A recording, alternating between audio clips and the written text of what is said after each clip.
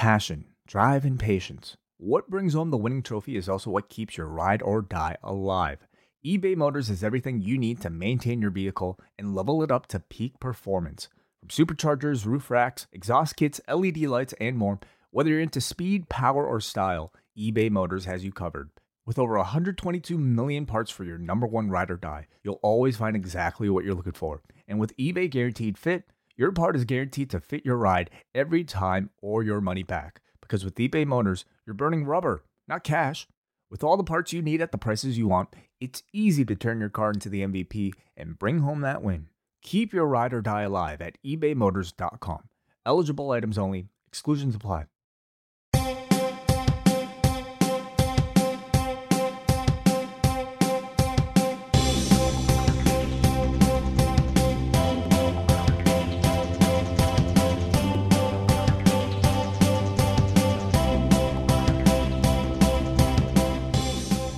Welcome, everybody, to this month's edition of The Wellness Policy.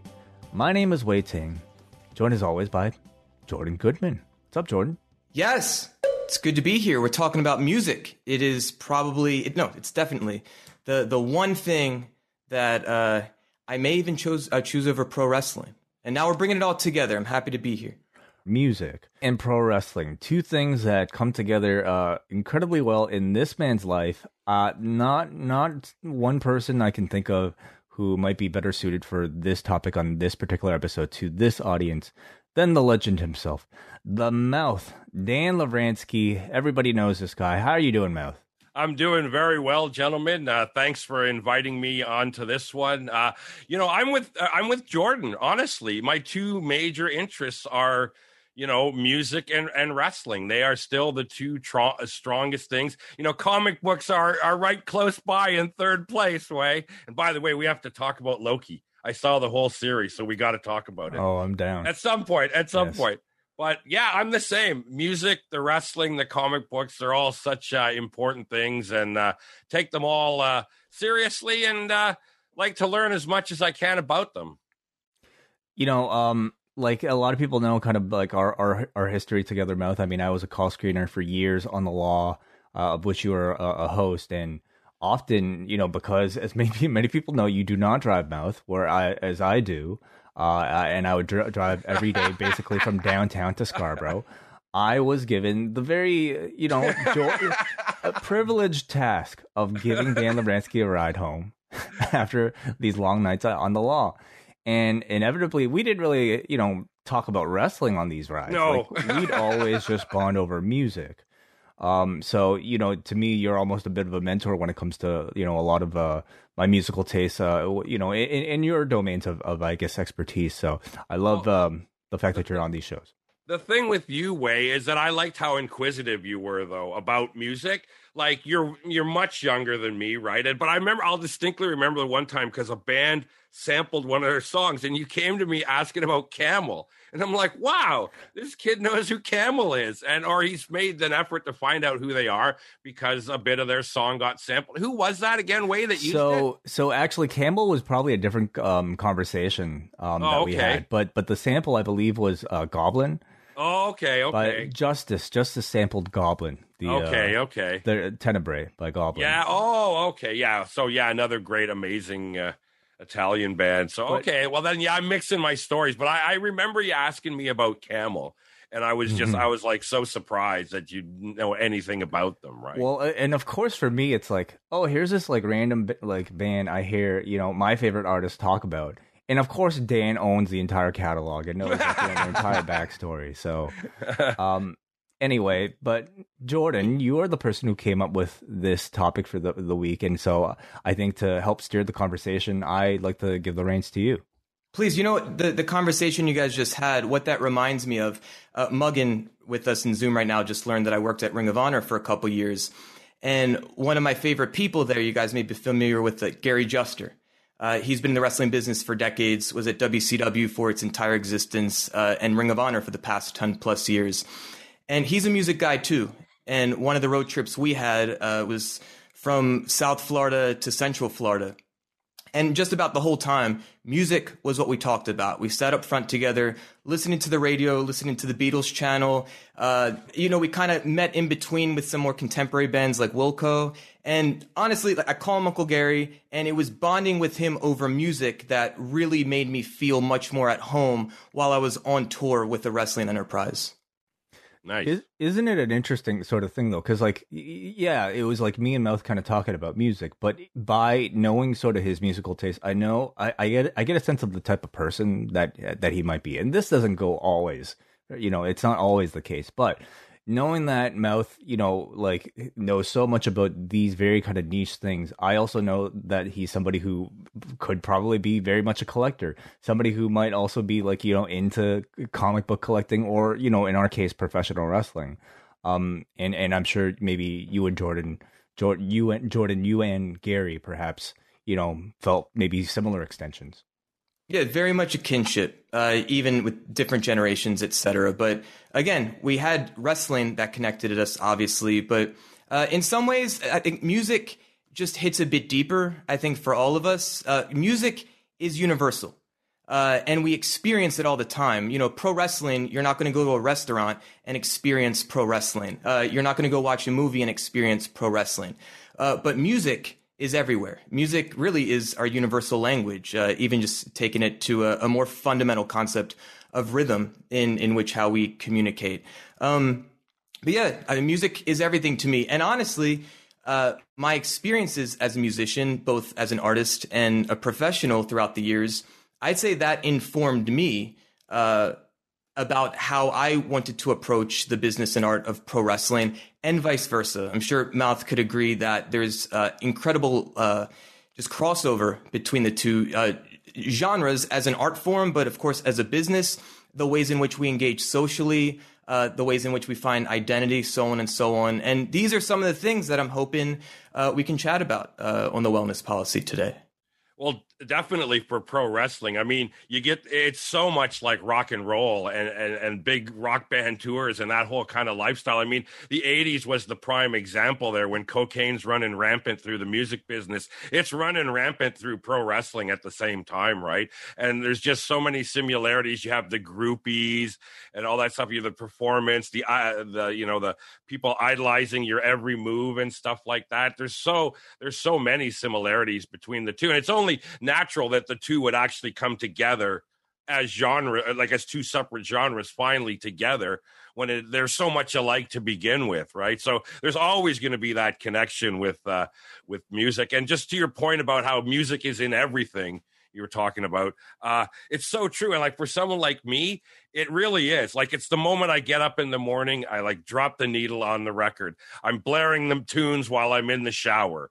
As soon as I get to work, I flip on some tunes while I set everything up. The minute I get home, I drop the needle on. I mean, I was listening to music before you guys connected today. It just becomes like this amazing, soothing balm to your ears that just makes everything just, to me, seem so much better. It's amazing. Jordan, did you mention that you had something to share off the top? I did. Our good friend Dickie Bird from Australia, shoot name Richard Waterhouse. I think Waterhouse might be an even cooler name than the Mr. Bird.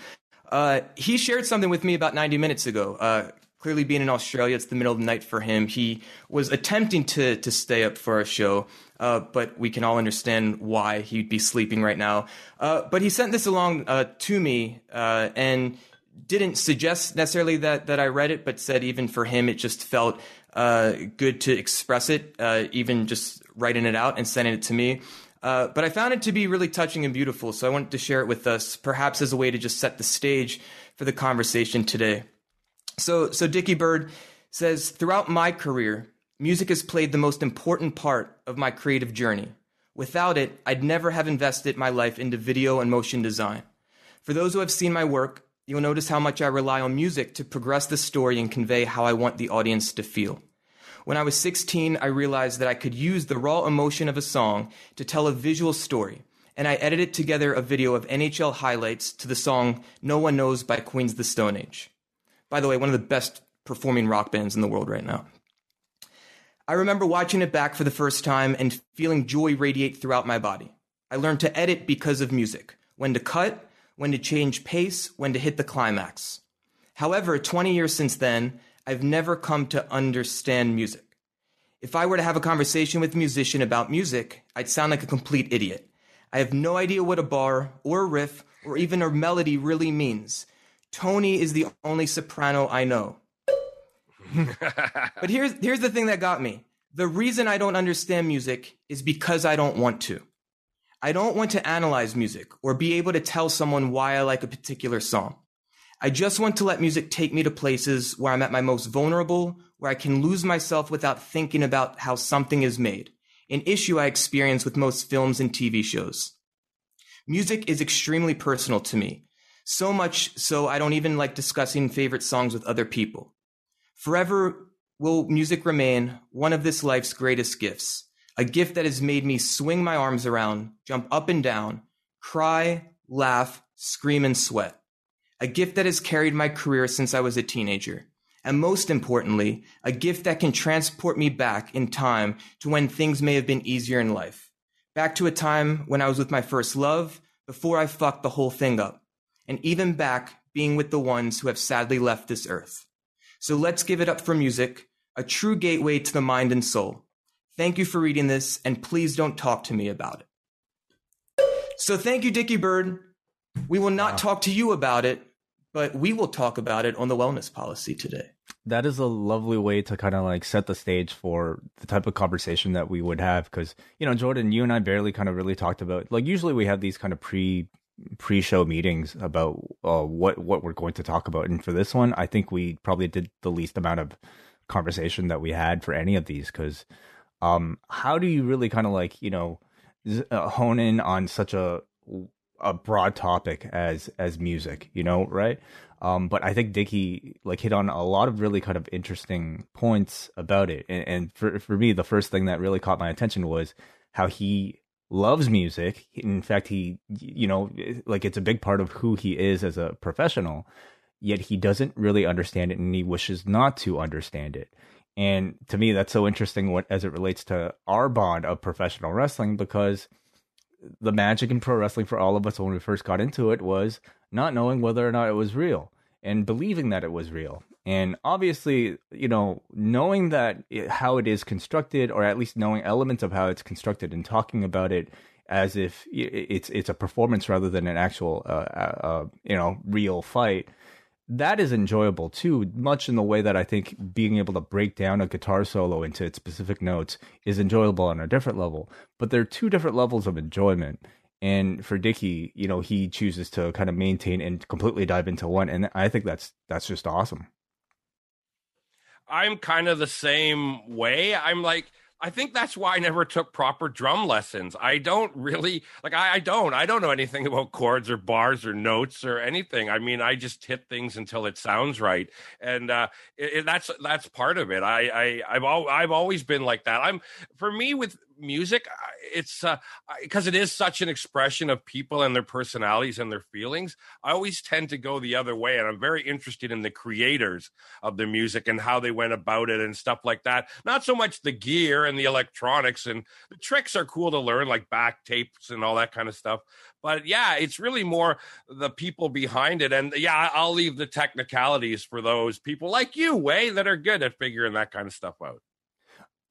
Well, I mean, I think it's enjoyable on so many different levels because there's so many. It's so deep and complex, and there's so many different aspects about it. But you know, like mentioning, I'm very much the same way with that too. You know, wanting to learn more about the creators behind the art, right? And for me, that branches off into so many other things, whether it be their sense of fashion or, you know, maybe their political views or whatever else. And I think music probably, and specifically pop music, I think does such a great job of conveying maybe those aspects of culture, because it is such a great, tremendous vehicle for the time and for its current culture. Yeah, that's what art is ostensibly supposed to be. I mean, it's a reflection of who we are and where we are and what's going on. you know, in the late 60s, I wasn't there for it, but from what I've been told, I mean, music reflected the culture. I mean, music led socially, music led politically. Yes. Yeah. And that's a powerful thing. I mean, there's a reason why like jazz musicians were vilified, because there was a power in their artistry. There was a power in the music that created community that was a threat to certain other cultures in the country. Music is, I mean, it's been around since for millennia, since the beginning of humankind. I mean, rhythm's the really the first way that we communicated with each other. I've built a career off of putting rhythmic instruments into quote unquote non-musicians' hands and letting people realize that if we have a heartbeat, we're a natural born musician, and this is a way in which we can level the playing field, whether it's ability or language or hierarchy within an organization. When we come together and can experience not only ourselves, but join community through music, I mean, that is like the great connector. Mm-hmm. And with that comes incredible power as far as the potential of what we can do with music. Well, that's it. It's the ultimate form of communication, right?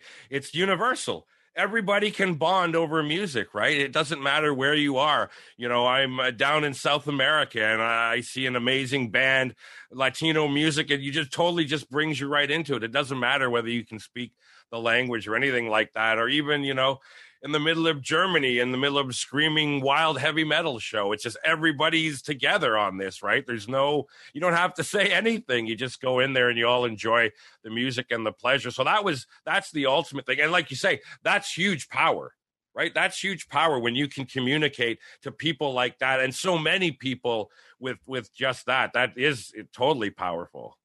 So I'm curious with both of you guys, some of the most formative experiences of music where you really felt that sense of power and perhaps part of your sense of self or identity or social life started forming perhaps because of a musical experience. Mouth, would you like to go? Well, you know, I mean, for me, it's kind of strange because I think a big part of it for me is that music was always there. Like I grew up in a family with my parents in the 60s, and back in those days, you kept a radio in the kitchen, and the radio was constantly on to the local AM station, right? And so for me, it's almost like something that's always been there. It's like, I don't remember when I first heard it. It's like your first steps or stuff, your first words. I don't remember any of that kind of stuff, right? It's just always been there. So for me, that's a huge part of it. It's always been there. And then, I don't know, there's just something about the power of it that attracted me at a super young age. Like, I liked music from the youngest age. When my grandmother gave me my first records, the first two Monkees albums, when I was really, really young, I was just so captivated by both of them. I had no knowledge of the TV show or anything. This was strictly the music on these big chunks of plastic, and honestly killed my parents' first stereo. I destroyed it by playing the Monkees records continuously, and I also destroyed both of the Monkees records too. I had to buy them again years later. But I don't know. There's just something so like from the earth. It's just this really elemental feeling that I get when I think about music and the part it plays in our life. You know, it's crazy. And so for you, I mean, you know, clearly an early love of it, but when did that graduate, would you say, to the next level? Well, geez, I don't know. I mean, when did you first start going to shows? You know, like when did you start becoming a collector? Oh, well, I mean, I started buying stuff pretty early. I really did. I got it after the Monkees. I got into the Beatles, and I just got obsessed with the Beatles and was buying quite a few of their records and stuff. So I was always buying records from the start. I guess, you know, once you get into high school, I think is when it really kind of starts to kick into gear. You can go out and do more stuff. You can go to others. Like, I grew up in a small town, right? Had one or two record stores tops. So you'd want to get out and go to other towns, other cities, and find bigger selections, find stuff that you're looking for. So I would say there is when it really kicks into gear, but it was always there. It was always there. That's for sure. And you're a musician too, Mouth. When did that begin? That starts in high school as well. Honestly, I had some buddies that wanted to play. It was the classic, like, well, I'm the guitar player, I'm the bass player, I'm the other guitar player and singer. Well, we need a drummer. And somebody had a kit, and he didn't want it anymore. So he sold it to me really cheap, and that was it. I just started jamming with those guys, and we had our crazy punk band. We were called Bat. That's amazing. A great name. Now, did you find like sort of a very natural transition between, simply listening to it to creating it? Oh, no. I was horrified. I was terrified of playing. I really was. When those guys wanted me to play the drums, I was like incredibly skeptical. I'm like, nah, I don't know. See, I know for so many people, and Jordan, maybe this is how it went for you, but I know that so many people, they get into music and it inspires them to play. But I was never really that guy. I was never really that guy. I went, wow, Keith Moon, I got to play the drums now. I was just I just really, really enjoy music. And maybe I enjoy it so much I don't feel the need to play it. I really don't know. I don't really understand.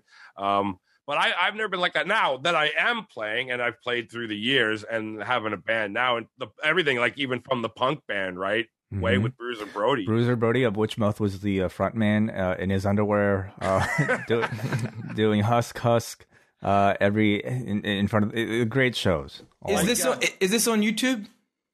There might be way. I remember after one of the gigs posted some clips. They might be still up there. I don't know. Mm-hmm. But just that, like, I was never the madman to say, yes, I got to play. But once I did get into it and got into performing, I did totally enjoy it, right? But I'm not driven, that's for sure. I'm not, like some artists are. And of course, you're also, I would say, relatively popular, like on the, college radio circuit here as far as your DJing goes. Like Damian Abraham, our good friend, remembers listening to you, Mouth. Yes. On CIUT years ago. How did that start? Well, that was back in like the early 90s, I think 91. And at the time, they were advertising for guys to do the overnight slots, the midnight till 6 a.m. slots. And I wanted to do that. I thought that's the greatest time. And plus, a university station, you have incredibly more freedom. You're putting the show together. Really, your only major concerns are because of CRTC rules. You got to have so much Canadian. And other than that, if you're doing an inventive show that's creative, they'll let you do what you want, right? And so I wanted that kind of freedom. I didn't want to have to just play the same 10 songs in a row like a lot of stations nowadays have to do. So they wanted people for overnight. So that's how I got in there through that. And it was just so much fun, great feedback from people. And I was there almost all of the 90s. And then right as I left, that's when I got into the law. And then now I'm actually back at CIUT now. I've been back for a couple of years. Tuesdays at noon, the show's called Dr. Mouse Rock and Roll Lunch Party.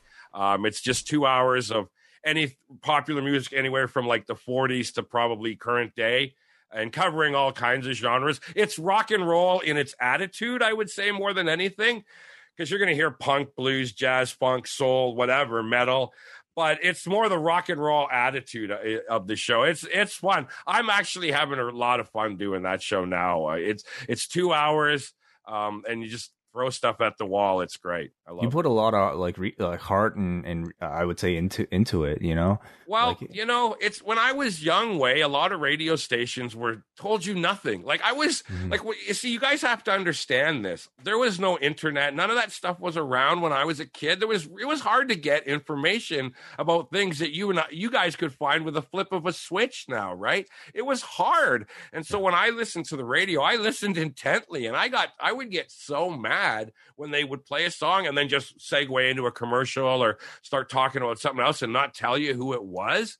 So when I got my show, it was almost like I just said, look, I have to tell people about these music and these tunes and these people that made it and stuff like that. In fact, it's at the point where I don't think I could do a show if I wasn't able to do that. Like I almost feel it's so part of much of my psychological makeup now that if I didn't tell you about the song, I would feel remorse. I would feel bad because I hated that so much when I was a kid. There were certain songs that for years I did not know what they were called and who they were by because I would get burned every time I'd hear it on the radio.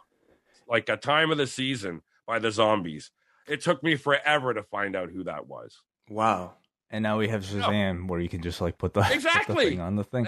The thing is, though, I mean, I think the generational divide is interesting to talk about because you're right. Like things are so accessible right now.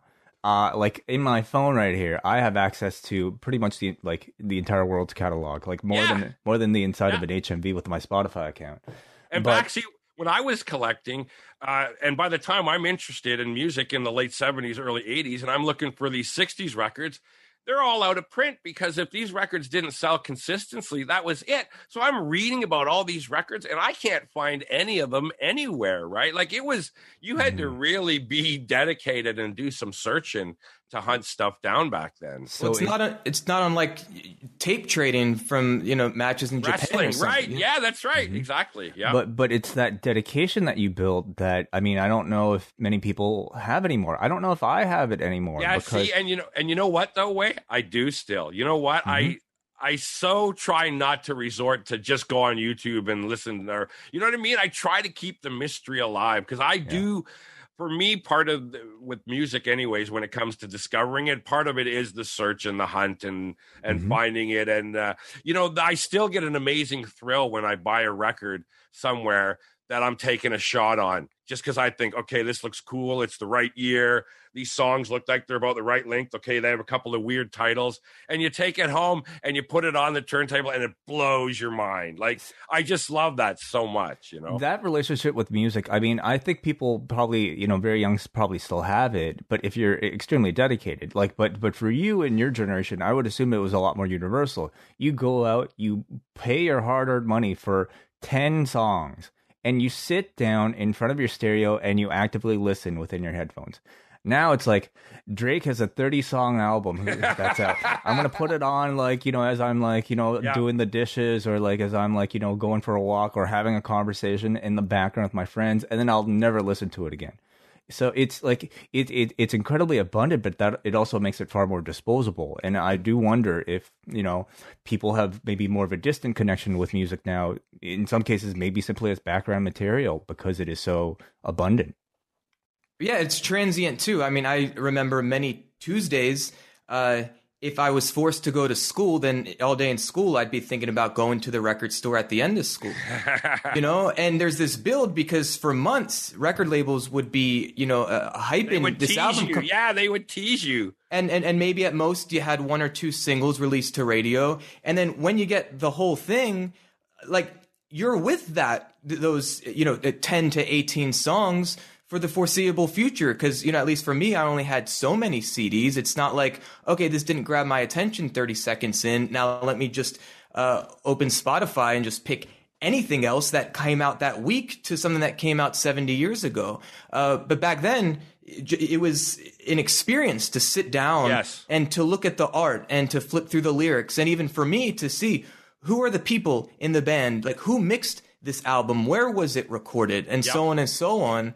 And that was my way of diving deep into this piece of art. Yeah, exactly. I was one of those guys, just because you mentioned it, when CDs came along, that the biggest thing that drove me crazy at first was all the art getting shrunk. That just drove me crazy, and I'm loving now that some of the albums from that era, the CD era, that never had vinyl releases are getting them. And you're getting the Motor, not to use my favorite band, but the Motorhead record covers were always fantastic. And now to see them finally blown up to album size, you're like, this is amazing. And it's just, to me, that was such a big part of it and still is, really. I still get excited when I find a neat record that's got neat packaging or a weird insert or that part. That is so much a part of it as well, that kind of having an object that you kind of can mull over, like you said, rather than you just open a case and put it in a tray, Taking the art away would be similar to a wrestler without theme music. Yes, good. Yeah, good comparison. Yeah, good comparison. So wait, go ahead. Yeah. or like just simply cutting out the entrances when you're about to watch a match. Which is essentially what we have now. Where, I mean, yes, we have album art, but it's like it's a JPEG. Nobody really, I think, interacts with it other than like this one little thing that gets shared. Certainly no liner notes that really kind of get interacted with anymore. I'm curious. Do modern day artists put that much thought into that? Because man, back in the day, I mean, look at the '60s and the '70s, where you saw some of the most creative and bizarre album artwork ever. You can tell lots of thought went into this. I mean, whole companies made their name off making album cover jackets. I mean, what happens now when Drake puts out a record? Does any thought go into artwork? You should look up his last album cover. Okay. I mean, it's just all right. I'm sure there's great meaning behind it, but it's really like it's like emojis. Like there's no liner notes unless there might be an actual pressing, like proper physical release, right, like proper liner notes. But I would say the vast majority of people strictly interact with it through like a streaming application. But at the same time, and I don't want to just let this be a conversation of, oh, it used to be so much better then. Now musicians have way more tools to express themselves. So maybe all of the content that's created through social media, contextual to the different platforms, that becomes part of the expression of this new batch of music or this new song. And it's not just distilled to one image or the live performance. That is so true. And I love the fact that we're talking about Drake here, because who is an artist that has taken more advantage of social media for his work than somebody like him? Like you remember what the fuck was that thing? The challenge, like I don't know. Hotline Bling was a huge thing, and then there was like, what the hell am I thinking of? The Kiki thing. You remember that whole thing, Jordan? I think you're on your own with this, Way. Oh my God! No. I'm sorry, Way. Chat room, please back me up. Everybody's screaming at their radios right now, but. Like, promotion is strictly not just, hey, here's a CD or even here's a video. It's like, here's a new dance that you can dance to that everybody, like, I'm going to teach the entire world to, like, do their own version of it that you can upload onto TikTok. Then he's just taking from the late 50s then, when they went through the dance craze and they did that exact thing. It was more about the dance than the actual song. It's the whole package, I would argue, like, and that to me is pop music, like in its purest form, it absolutely is just strictly what you hear through your ears. But for me, pop music, and this goes for rock, this goes for rap, the visual component is to me just as interesting, and that is either through the music video or it's through the fashion and the personality behind the music. And that's why this runs so much deeper than just the music on the surface. It's connections with an artist, with a human being. It's the culture, the community that is built around an artist. There's many people who love certain bands or musicians, will go see them in concert, but not really even pay attention to the music. Yeah. But it's more of just connecting. Sure. And it's connecting and finding identity in a culture. It's connecting with friends or a larger community. I know for me, as someone that was younger, when I started self-identifying as a musician, when I started going to concerts, like that's when I started feeling more like myself in the world, more so than if I'd go to school or go to the mall or something. If I went to the mall, I'd look for a Hot Topic when those were around, or I would look for the kids that looked like they were expressing themselves in a more artistic way, because that was usually linked to some musical genre. And that felt like, oh, I see myself in that person. There's some commonality, versus just, other ways in which we may express ourselves in the world. So I think it's an interesting conversation of like just the recorded audio or the performed audio that is music. And it's like the main entree, but it's all these different sides and flavors and the presentation of a musical experience that really makes it unique. And every person experiences it in a different way. Yeah, absolutely. I mean, it's the personality of the artist, the way they express it. The guys that are in the band, is one guy controlling the band? Is it a group effort? Like, there's so many different elements when it comes to music, right? And it's fascinating to sit down. I'm a big fan of Frank Zappa, and he's someone that I think was just amazing as he was in control. He controlled the bands, he wrote the material, and he is this amazing artist. And with so much of his music, he tried to link it all together conceptually, and it makes for like the fascinating career of just to sit down and look at this guy's career and what he did and what he accomplished in all the different stages, and how he laid it out. People would say, oh, he's a rock and roller. No, the guy was a true artist. There's no doubt about it. Yeah, I mean, well, genres I mean, ultimately they're great for people to catalog, like their record collection, right? But like in the end, we're talking about just whether or not something is good music or if it's bad music. Like that, to me, actually, that's one of the first quotes attached to like sort of like that had a big influence for me, was through like this interview with Noel Gallagher on like Much Music, and he said something to the effect of what I just paraphrased, is that there really is only two kinds of music: good music and bad music. Yes. And, like why kind of, especially if you're an artist like a Frank Zappa, or a David Bowie, why limit yourself to one genre? Yes. And like it's all just a form of like whatever is in your head, like that needs to come out. But yeah, so maybe Jordan, you're trying to ask me perhaps for maybe some of my background. Much like Mouth, I always had music in my household too. My mom actually is a early childhood education teacher, and she very much used music in a lot of her teachings. So growing up, I would, she'd always be like practicing some sort of song that she'd be ready to teach a class. While in the other room, I mean, I have two older brothers who are, I would say maybe like, about 10 years older than me. And by the time that I was young, they had very kind of deep connections to a lot of the music that they loved, a lot of it from the West. Even though we grew up in Hong Kong, like they were very much into like bands like Depeche Mode and like, my brother loves jazz, so they would also play instruments. So I always had instruments around the house, even though I never really kind of like touched them or anything until a bit later on.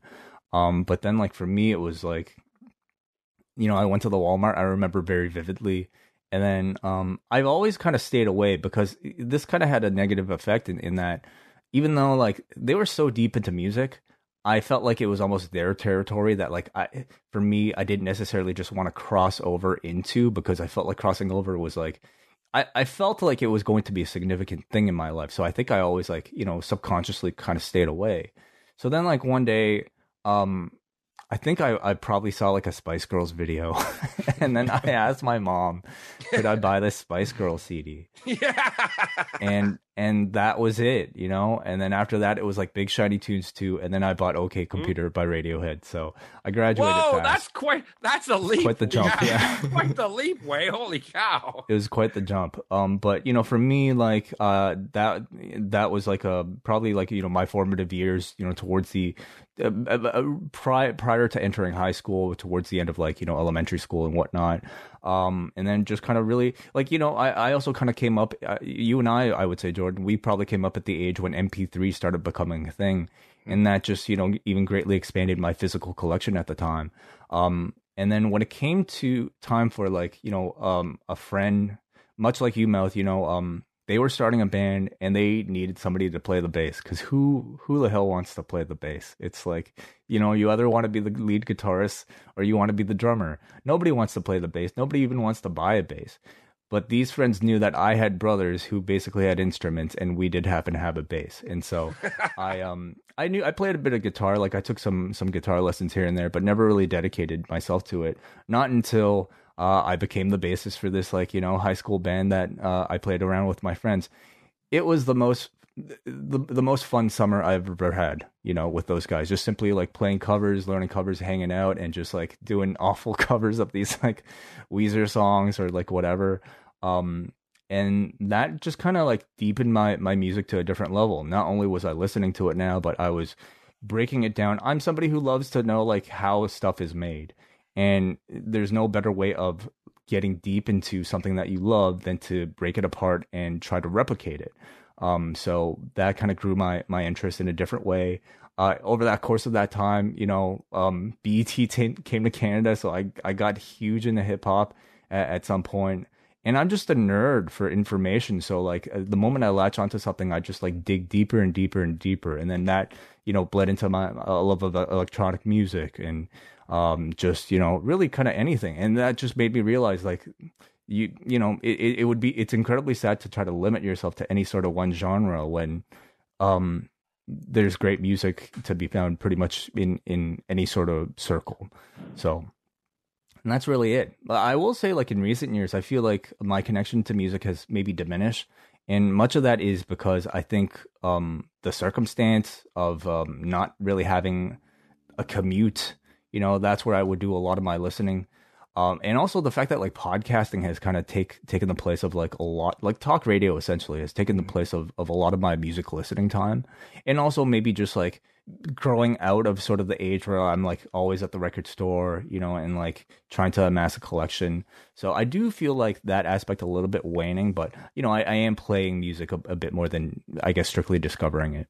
So when you play now, what does that look like? It's pretty casual, honestly, like just kind of hanging out with some friends and just like whatever comes out comes out. Like the drummer might start and then the rest of us will join in, we'll record it and we'll listen back to it afterwards and just kind of have fun with it. It's nothing I'm taking too seriously, but more as a form of escape and just bonding with friends. Are you still playing bass? No, actually, I mean from time to time if it's needed, but I'm more of a guitarist.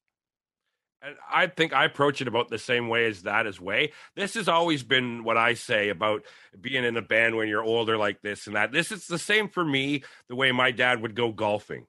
My dad would go golfing with his buddies, relax, shoot some balls, have a couple of drinks afterwards, go have a meal, whatever, hang out. That's the same way that I see playing now for me. I've never been a serious musician as much as I love music.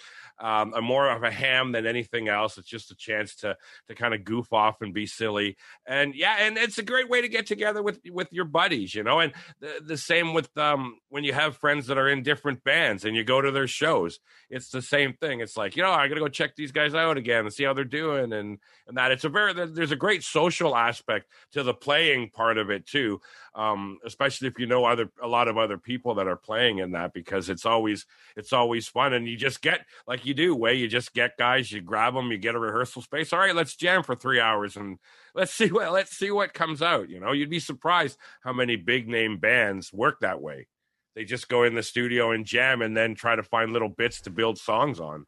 And maybe you can both speak on this, but like the process of jamming with people is very interesting and it's very unique because to find chemistry with somebody through like creating sounds is actually a lot more difficult than you realize. Number one, I mean, I think you have to find people that are willing to, first of all, you have to be, I would say, of a certain technical proficiency. Secondly, it's the self-confidence in being able to let go to really kind of be able to express yourself. Because, like I've been in situations where like you play with new people and you're always kind of afraid, how do I match up with these musicians? What do they think of my stuff? Happens all the time. And then, I forget my third point, but Jordan, like care to maybe chime in on that? Well, I didn't really start jamming with people, especially just a lot of random people, until a bit later in life. So, I mean, when I was 5 years old, I took piano lessons for a year, and that was a great way to just learn, here's how music is organized. But it's not like I was listening to piano-based music. But in 4th or 5th grade, I started taking guitar lessons, and the first lesson, teacher taught me Smells Like Teen Spirit. And like that, then it was like, oh, okay, like this is something where I feel a part of it. And I just sat with that fucking guitar every single day. And I was a child, like a young child, and with an adult-sized guitar. I mean, it hurt to even stretch my fingers to make a powered chord at the time. But after like 6 months of working at it every day, something kind of clicked. And some muscle memory fell into place where I was like, okay, I can actually express something that I hear on albums on my own through this guitar. And luckily, I have a brother who's just a year and a half younger than me. He was taking guitar lessons too. He ended up becoming the bass player. And within a few years, I started becoming the drummer. But I always had someone to do it with. So there was community in that. But we would, and in my earliest bands, and that's what I did on the weekends, starting in 5th grade or so. I never really got into like sports or video games. Like what I did with friends on the weekend was we would play band together. We would literally, set up our instruments and play together, but we wouldn't necessarily jam. I don't know if I had the expression or the confidence or even the wherewithal to know what to do with that, but we just played cover songs. And that's what we did until we started making our own songs. And it wasn't until late high school and especially college where I think I was more open to socializing with different musicians, and there was a great party house that we had for a few years. Always be a different mix of people, and at that point, especially as a drummer, I felt confident, kind of sitting, and being a musician, especially with other people, and especially jamming. The most important quality is listening, because it's teamwork. We're trying to help each other out. So as a drummer, everyone is kind of relying on me to contain or to keep a steady foundation to build upon. But it's really just like listening to other people. But that did not come naturally for me. I mean, I needed to spend years, I think, with just friends, people I trusted, people I'd feel comfortable like fucking up in front of, and just trying to emulate what we heard, what we liked. I guess one way in which I really differ from both of you is that when I started becoming a musician at a very young age, like that was all I wanted to do. And that became my sense of self. That gave me like self-confidence. That gave me identity. Like I could go into the world, whether it was school or a party or a restaurant. And if I was talking to people and I could say, I'm a musician, I'm a rock guitarist, like that became my sense of self. And then all I wanted to do was to be a musician in a rock band. And for the past 25 years, many days of my life, that's what I have done. I have to say, Wei, to your points on jamming, I don't know if technical proficiency really has to be there at the beginning, because with my jamming experiences, it wasn't. And because when I was in high school with my buddies, that was right at the time when punk was just breaking and all that kind of stuff. And we were very much influenced by the punk music and the new music like Devo and Gary Newman and all that kind of stuff. And we were kind of the misfits of town. So we wrote our own punk songs. We dressed like punks, and everyone in the high school hated us. We played in the high school and they all went nuts. But so that was like a constructed thing, right? We were writing our own songs and everything. But when I got into university and that, I got into jamming with guys. And for us, I think a lot of it was just to get lost in sound. It wasn't about playing. Honestly, I don't think it was. None of the guys were particularly good players. A couple of them were guys that you could tell were more into the mythology and the image of rock and roll, dressed to look like Keith Richards in 1972 or something. And so a lot of it was, at that time, it was really about, for me anyways, I was just getting lost in the sound and listening to all the crazy sounds these people would be making, trying to do something to go along with it and that. And then my next jamming experience after that, as at my first job, I was working at a video production house, and I met a couple of guys, and we were really like-minded. They loved all the space rock and Hawkwind and all that kind of really expansive craft work, all that expansive kind of stuff, right, where you can really go wild for a while. And we used to jam, and we weren't that great proficient really either. But again, you got lost in the sound. I think for us, I know the one guy for sure who was no longer with us, Steve Banks. He was a great musician. He was very much more interested in being captured by the whole sound rather than constructing a good pop song or making a hook. It was kind of like droning and getting lost in it all. So, and those were my earliest experiences of jamming, and I love both of them. I hold them. I just love that kind of, let's get lost in it and see what happens. And it's a lot easier to do that when you don't have any knowledge, because once you start to learn things, then you start to control it more. And And It's so so true. Like right. I love hearing that, because like that to me is like the type of experience that I prefer, is like not really even thinking about what the proper notes in the scale are, but Right. like thinking, Right. well, what happens if I move my finger here in this pattern? How's that going to sound? What if I like, I don't know, like fuck up the string here, like, and detune it, and like experimenting with like just kind of what you're, but simply having the comfort of being around people that can accept your experimentation. That to me is incredibly Yep. important, and part of the fun of like, discovering brand new things. Like it's like you're going on, like it sounds so corny, but it sounds like you're going on a bit of an adventure with your team, Hmm. and to find like one other person or two other person or three other people that are like all in sync with you just by Yeah. listening without even having to like talk about where you're going is it's magical. Hmm. Exactly. It's like it's an adventure in the jungle, and you're all together out there trying to face off whatever you're gonna find. Yeah. I imagine like wrestlers feel the same if they're like, in a match with somebody, especially like the ones that like largely rely on improvisation. Like when they're completely so in sync with one other partner or two other people or three other people, and they can create like a beautiful work of art just because they know exactly, where the other person's going to go. Their senses are so strong.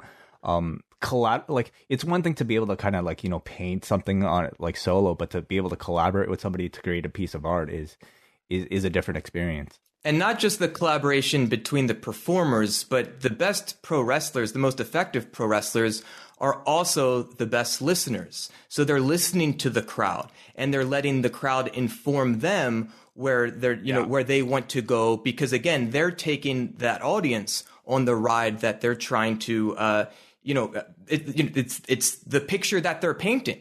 Except it's in real time, not unlike music. And there's the highs and the lows. And sometimes if it's not working and artists have the freedom, whether pro wrestlers or otherwise, to improvise, that's where this idea of magic can really be brought to the surface of our experience. And it's amazing. And that's the exact same with a band, right? I mean, it's the communication between the players and connecting with your audience, right? And getting those magic moments between crowd and audience where everybody is just screaming like mad, or they're all singing along to one of your songs, or those moments like that. It's the same thing where you get this multi thing. You're communicating with your peers while you're playing, and you're communicating with all the people in the audience. I think we've really touched upon something significant in the conversation. I'm really glad that we got to it at this moment. Look, I spent a week at the Berklee School of Music right when I graduated high school.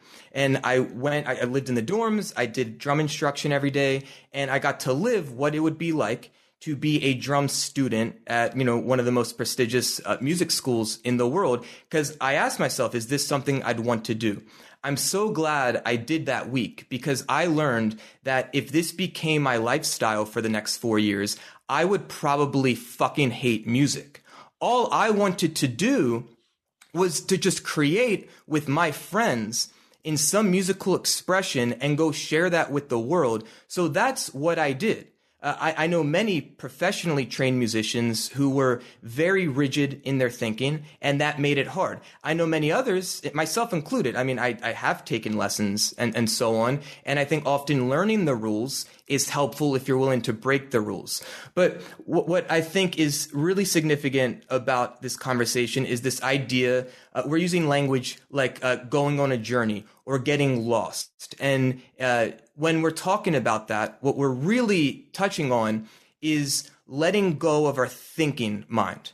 Getting out of our heads. Yes. And getting more into our bodies and getting more into a group consciousness when we're collaborating and experiencing this stuff with other people. So much of us spend the majority of our time in our heads. And that is a very isolating place often. It's a very there's so much only. it can be, but we're missing out on so much. So that's why like music to me is like, that's what it is. I have spent the past 10 years, like I said, putting instruments into people's hands in schools, in the office, in faith-based communities, and so on. And the number one thing that prevents people from joining in is they're stuck in their head.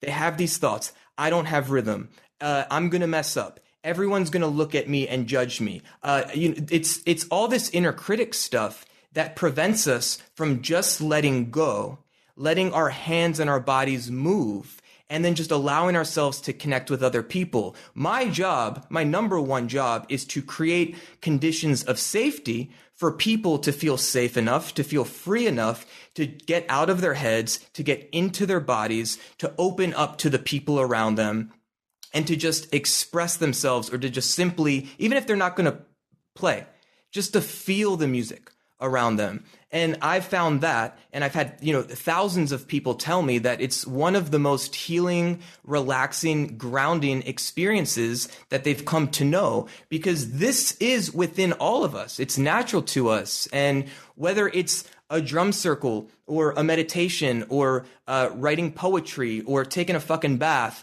I think for us to find experiences in life to get out of our heads and into our bodies is one of the most powerful things that we can do for our well-being. And Jordan, you have now explained why the music plays in my house 24/7. That is why, right there. So I can get out of my head. And I'll take it even to the simplest level. Never mind, something big or a break from the craziness of the world. I got to wash the dishes.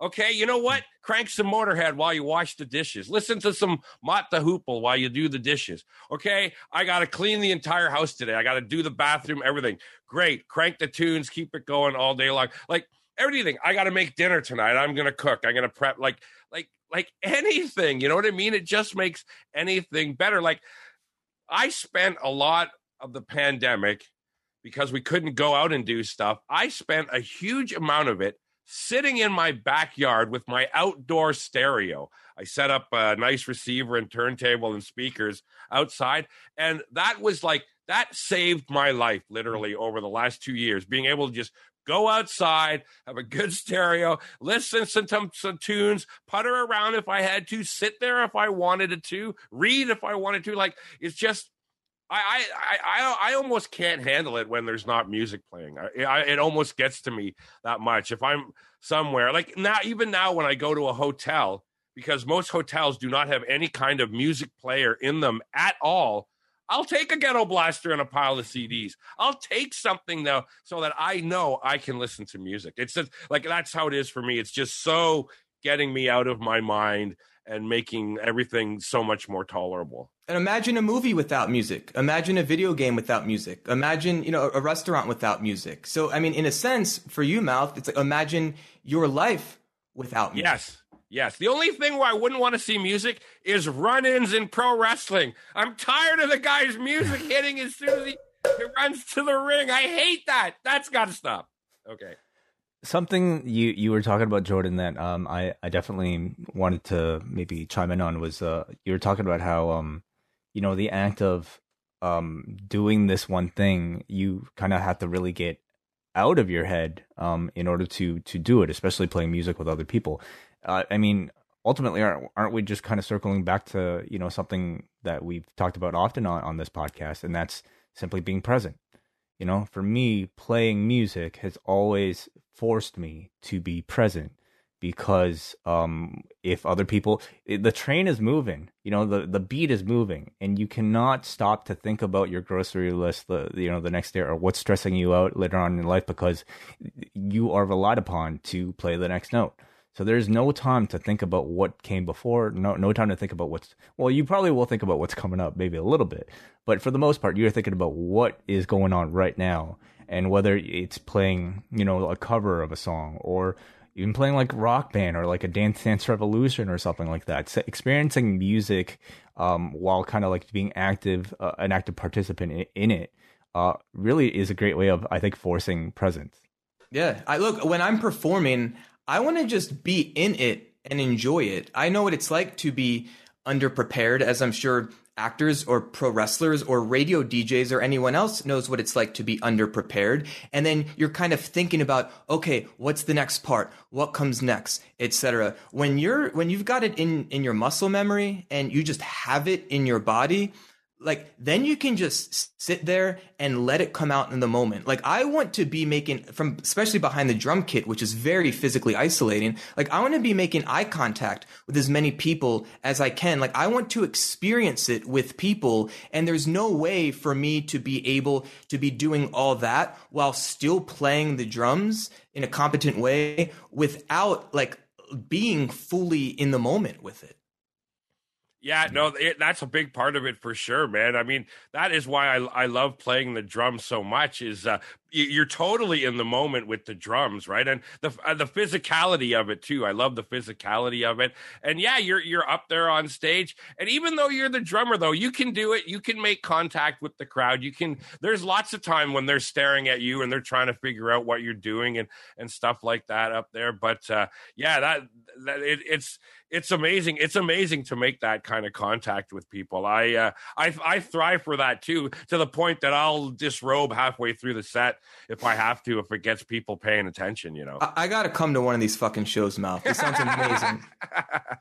Yeah, man. It's just so much fun, especially when you're in a great environment. Like the surf band community in Toronto is really great. Everybody supports it. Many of the people that enjoy that music come out dressed in the vintage clothing and everything.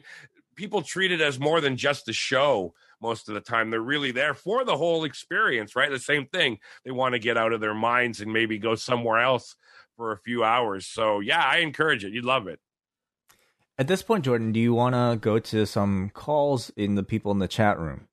Please, I'd love to hear anyone's relationship to experiences with music, the ways in which it's made a positive impact on your life.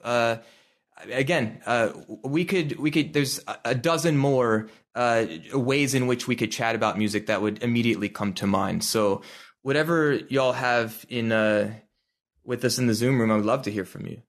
Yeah, we have a very small, intimate group here with us, and if anybody wants to chime in on the conversation, please do.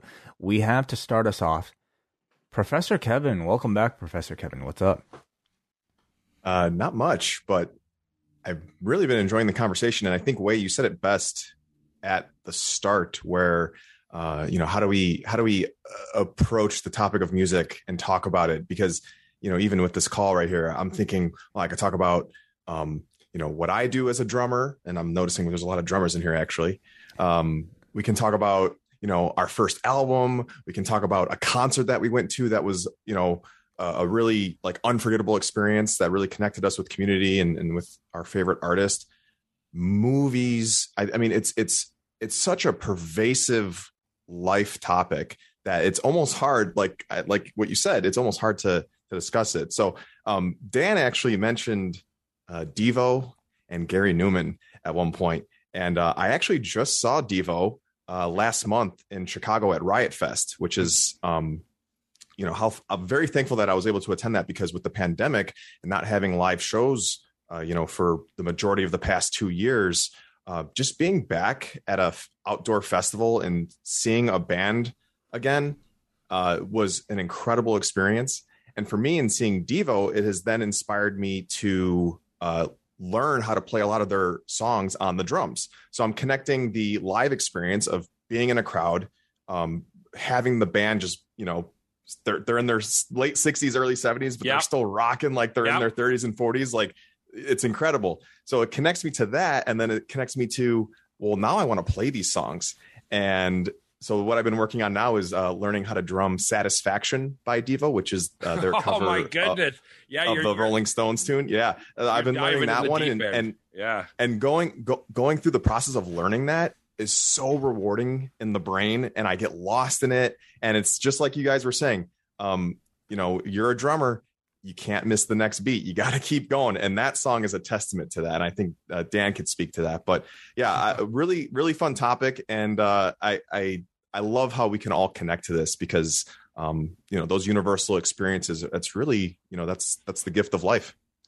For sure, yeah, That's awesome. I'm glad you got to see Devo. I saw them a few years ago where they did a tour where they did 2 nights in each city, and they did 2 of their most important albums in their entirety. One night they did "Are We Not Men," and the second night they did "Freedom of Choice," and both nights were absolutely fantastic. And they were one of those bands. I'm not surprised that they would inspire you and influence you, because when they came out, when me and my buddies were in high school and that first album came out with their cover of Satisfaction and songs like Mongoloid and Slap Your Mummy Down and all this kind of stuff, it was it was incredibly revolutionary, that's for sure. So I love that they're still inspiring people at this stage in the game. That's my amazing. God. And for people who don't know, I mean, the lead singer, Mark Mothersbaugh, is like responsible for probably, a lot of video game music, lots of soundtracks. Yeah. Like the Rugrats theme, like, all these, like all the theme songs of your favorite movies and a lot of them. Songs, like it's all him. So anyway, and anything else to share, Professor Kevin? No, I appreciate that last comment about Mark Mothersbaugh being so, because I know he's done like Crash Bandicoot and movies and things like that. Tons of stuff. It reminds me of another artist, Trent Reznor of Nine Inch Nails. He's one that people may not realize how many movie soundtracks he's in and some of the things he's contributed to. One of them being the movie Soul, where they talk a lot about in that movie about being in that flow state. And the way the main character in that movie did that was through music. So it's all connected, isn't it? So sorry you couldn't see them at Riot Fest this year, Kevin. Oh, right. They had to, they canceled. A lot of bands canceled this year, but you know what? The ones that were able to be there and the ones that were able to perform, some of those bands I did get to see are ones I'll never forget. Amazing. Thank you, Kevin. Always appreciate your call. Let's go up next to Brandon from New Jersey. Brandon, are you there, first of all? And is this your first time on With the Mouth? Oh, absolutely. It's I've heard his voice in many podcasts with you guys, and it's a pleasure to talk to Mr. Lebransky. He sounds like a principal name too. What's up, Brandon? No, I visited the principal a lot in grade school, but I was not the principal. No. I guess we're all drummers of the mind. I mean, I wanted to be a drummer at one time when I was a kid, but my parents were like, "Nah, dude, that shit's too expensive. You're gonna play this instrument." And it was not only that, but you'll drive them crazy. Like my parents used to hate it because we literally did practice in the garage when I was in high school, and we're playing punk music, and we would open the garage door and like blast it out on the neighbors, and the neighbors would call over. Dad would come out and go, "Okay, guys, got to put it to bed." So yeah.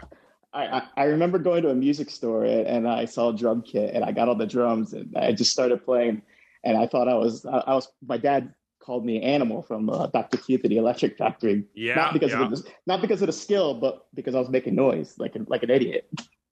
But the instrument my parents made me was my grandfather's trombone because they didn't want to pay for an actual instrument, and just imagining me in 8th grade, and I was like 4'1" carrying a trombone. It looked like an Undertaker carrying a coffin. I mean, and did you actually learn it? Oh yeah, absolutely. It was a chore at first.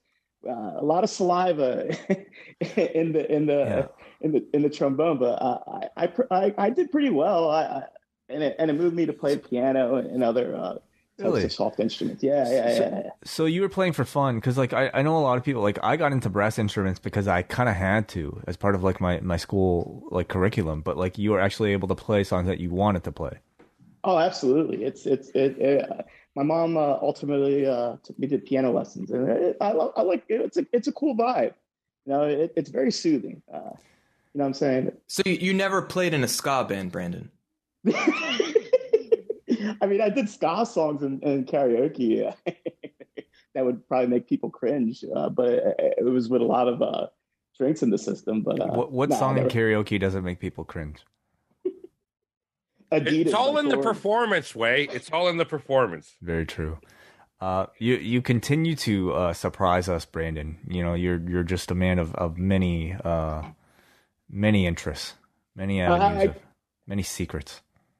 Well, I mean, it's not a secret. I mean, you just ask me anything, and I'll tell you. I mean, I've lived a pretty cool life. I don't want to jinx myself, end it all right now but yeah, I've done some cool stuff. Do we still have the trombone? Oh, absolutely. My grandfather has since passed away, and that's like one of his key possessions. And yeah, I'll keep that always. I remember, but my nephew's he's in a band, and we used to listen to like different types of music. My music selection is like from like heavy metal to like pop music and stuff like that. So, and that inspired him to be in a band. And he told me one time, he pulled me aside, and was like, "Uncle Boo Boo, you inspired me with your music taste to play the electric ukulele and be in a band. And for that, I thank you." And I was pretty touched by that.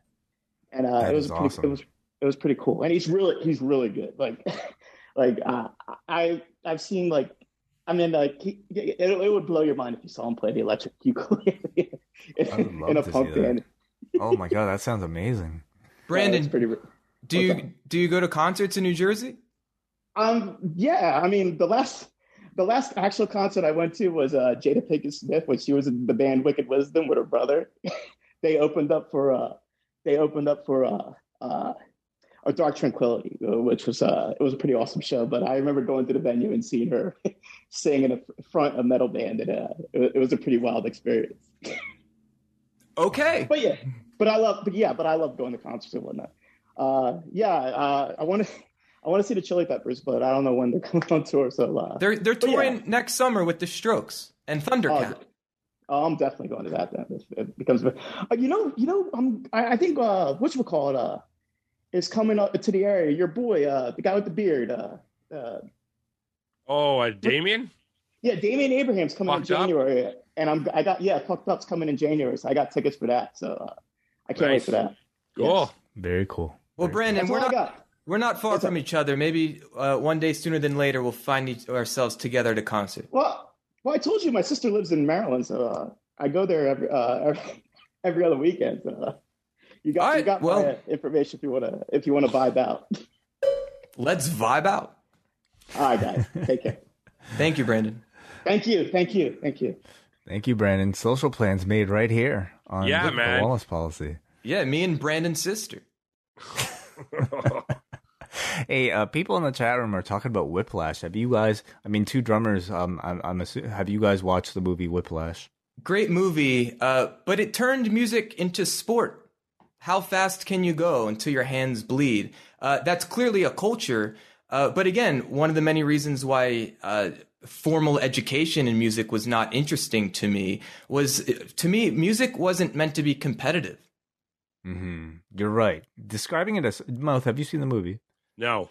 I'm not really into Hollywood films about rock and roll and stuff like that, or musicians. A lot of time, I've been burned so many times that I've watched him, and I've just this one would be an exception. I would say. Too much shaking my head and going, "Oh, that's such bullshit," So, well, this one is specifically about was it like they're trying to depict Berkeley, were they not, Jordan? If not specifically, yeah, I mean something like that. Like is this like or Juilliard or something like this kind of really prestigious music school, and I mean essentially it kind of talks about how this kid, his dream is to simply like be the best drummer, or at least be good enough to play in this band and this jazz band, and this teacher played by J.K. Simmons is just so like brutal, ruthless in his coaching, but. For me, like I've taken lessons, like piano lessons as a kid too, but I never liked them, and in fact, like kind of like it to formalize, like something like this is depending on the person. I think for a lot of people, it absolutely works. Like Brandon, for instance, he loved his piano lessons, but for me, it definitely kind of killed it a little bit because it all of a sudden made it homework.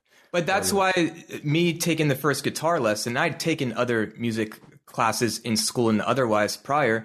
But okay, you listen to Smells Like Teen Spirit, let's learn that. And that's what I try to do with all of my students. I've been teaching the past 15 years drums and guitar.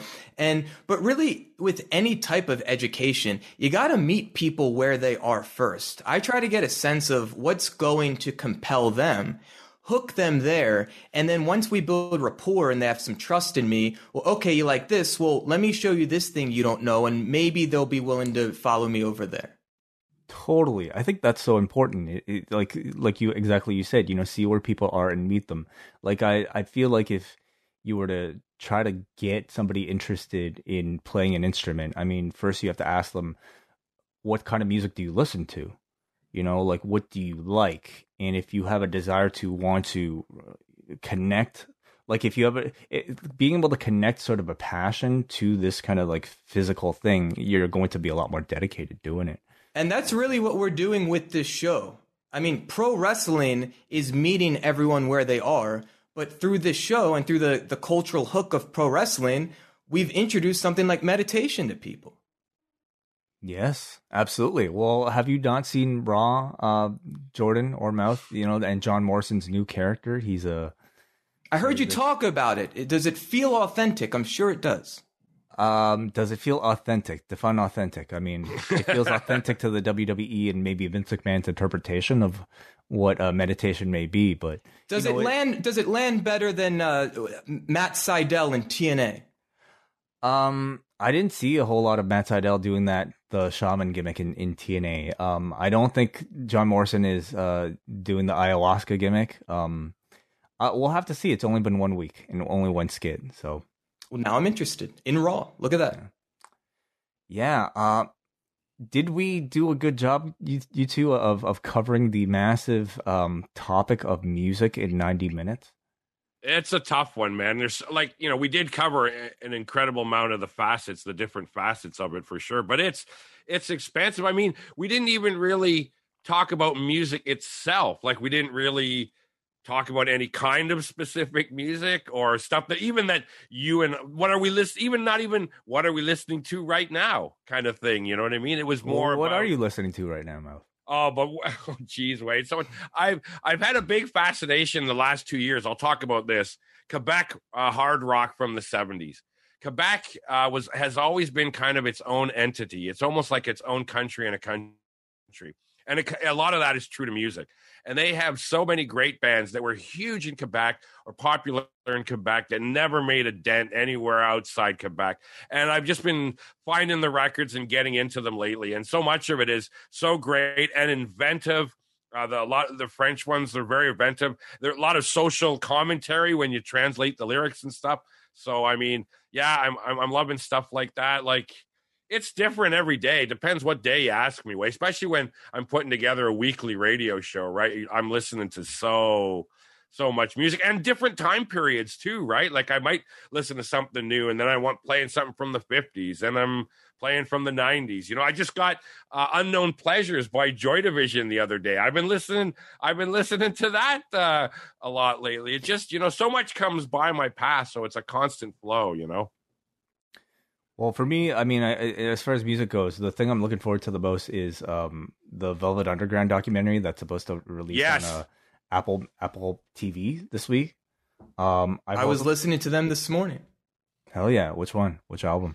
Honestly, that's a band that I have yet to really explore. Wei, I've been reading that book, Meet Me in the Bathroom, that is an oral history of the first decade of this century in New York rock music culture. And obviously a band like The Strokes, heavily influenced by Lou Reed and Velvet Underground. And so this morning, for really the first time, I'm just kind of, going around like song to song and trying to get a sense of what is this band all about?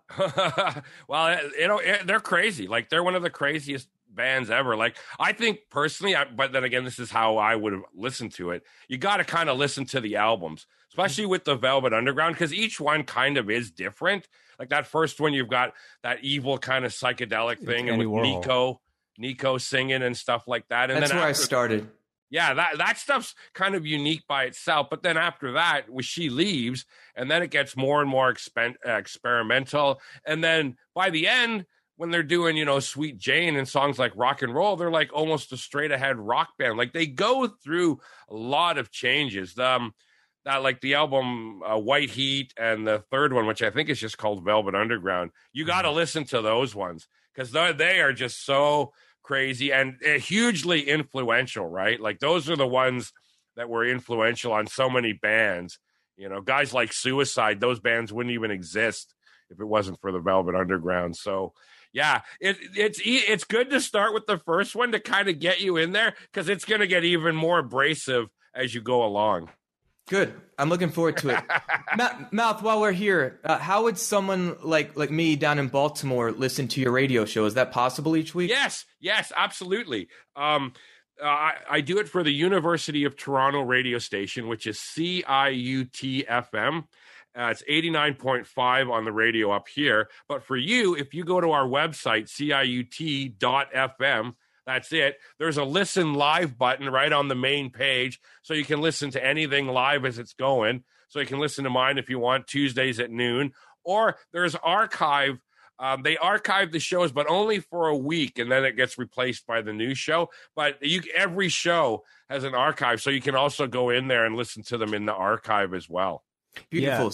Yeah. And I'm on the website right now. You simply go to CIUT.FM, go to shows, and then look for Dr. Mouth's Rock and Roll Lunch Party, and you can download the latest episode. Yeah, that's the latest episode. It would be the one probably that just aired this past Tuesday. The new one would be up there by now. So yeah. Wait, I was going to say, or both of you, have you heard of this? There's a punk band from the States calling themselves the Von Erichs, and they've done an album, and it's called First Blood Match, and it's all great punk songs about wrestling.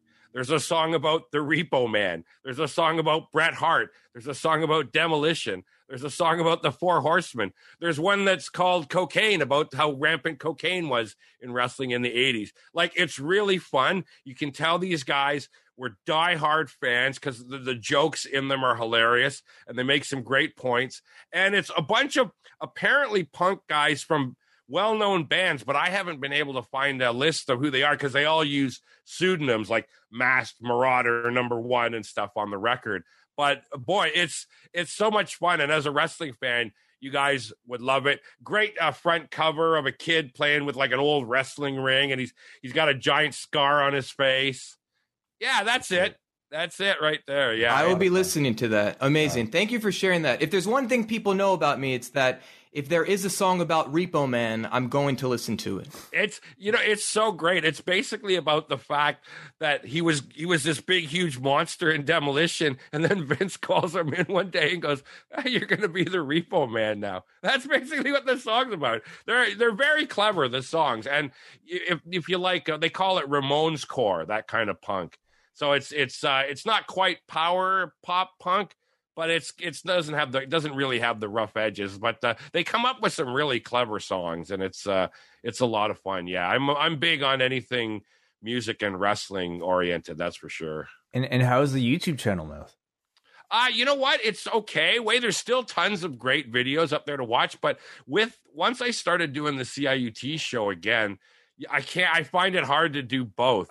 It's hard to kind of, especially with CIUT, because not only am I doing my regular show once a week, but they have another program called Funky Fridays, where I fill in once a month on that show as well, the first Friday of every month, and just play old school funk and soul and R&B and blues and that kind of stuff.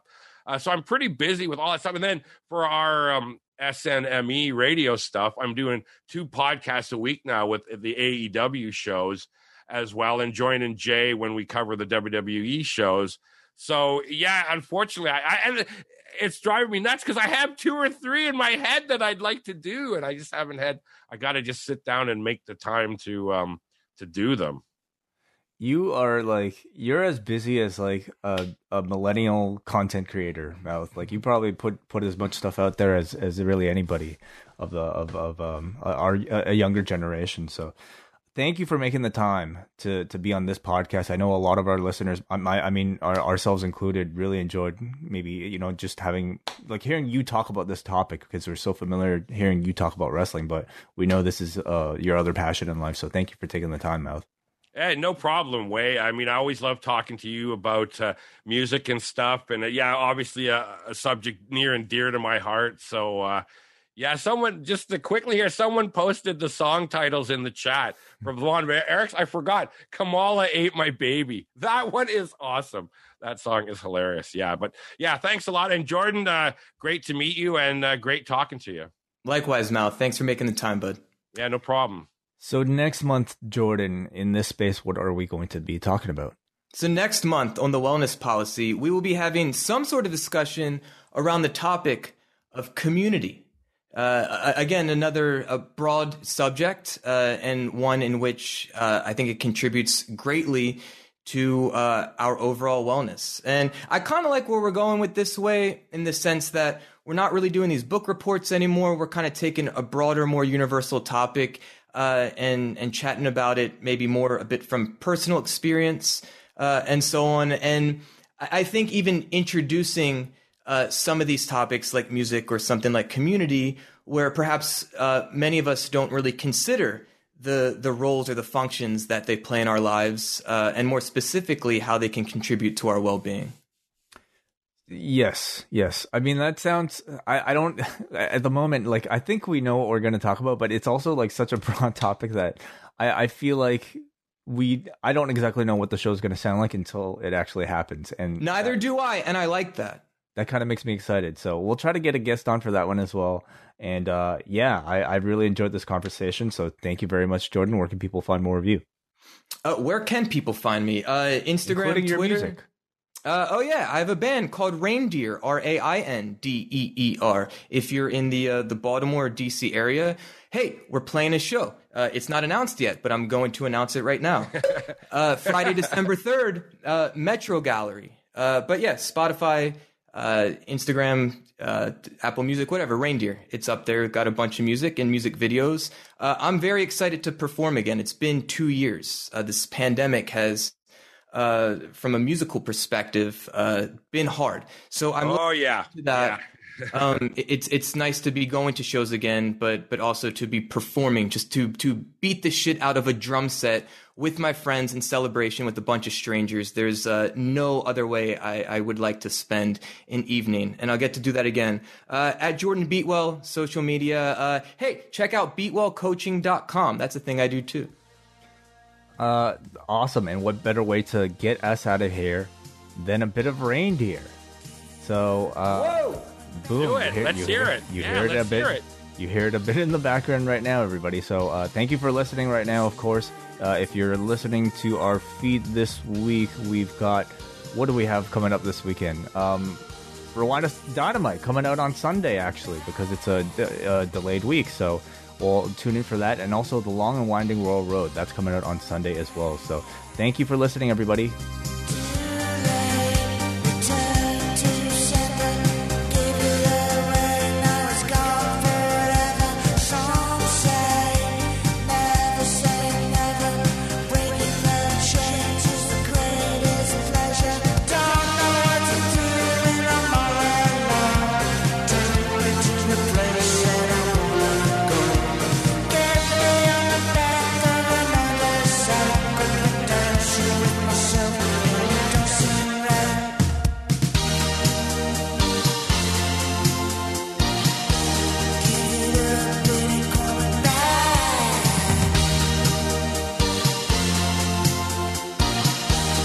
She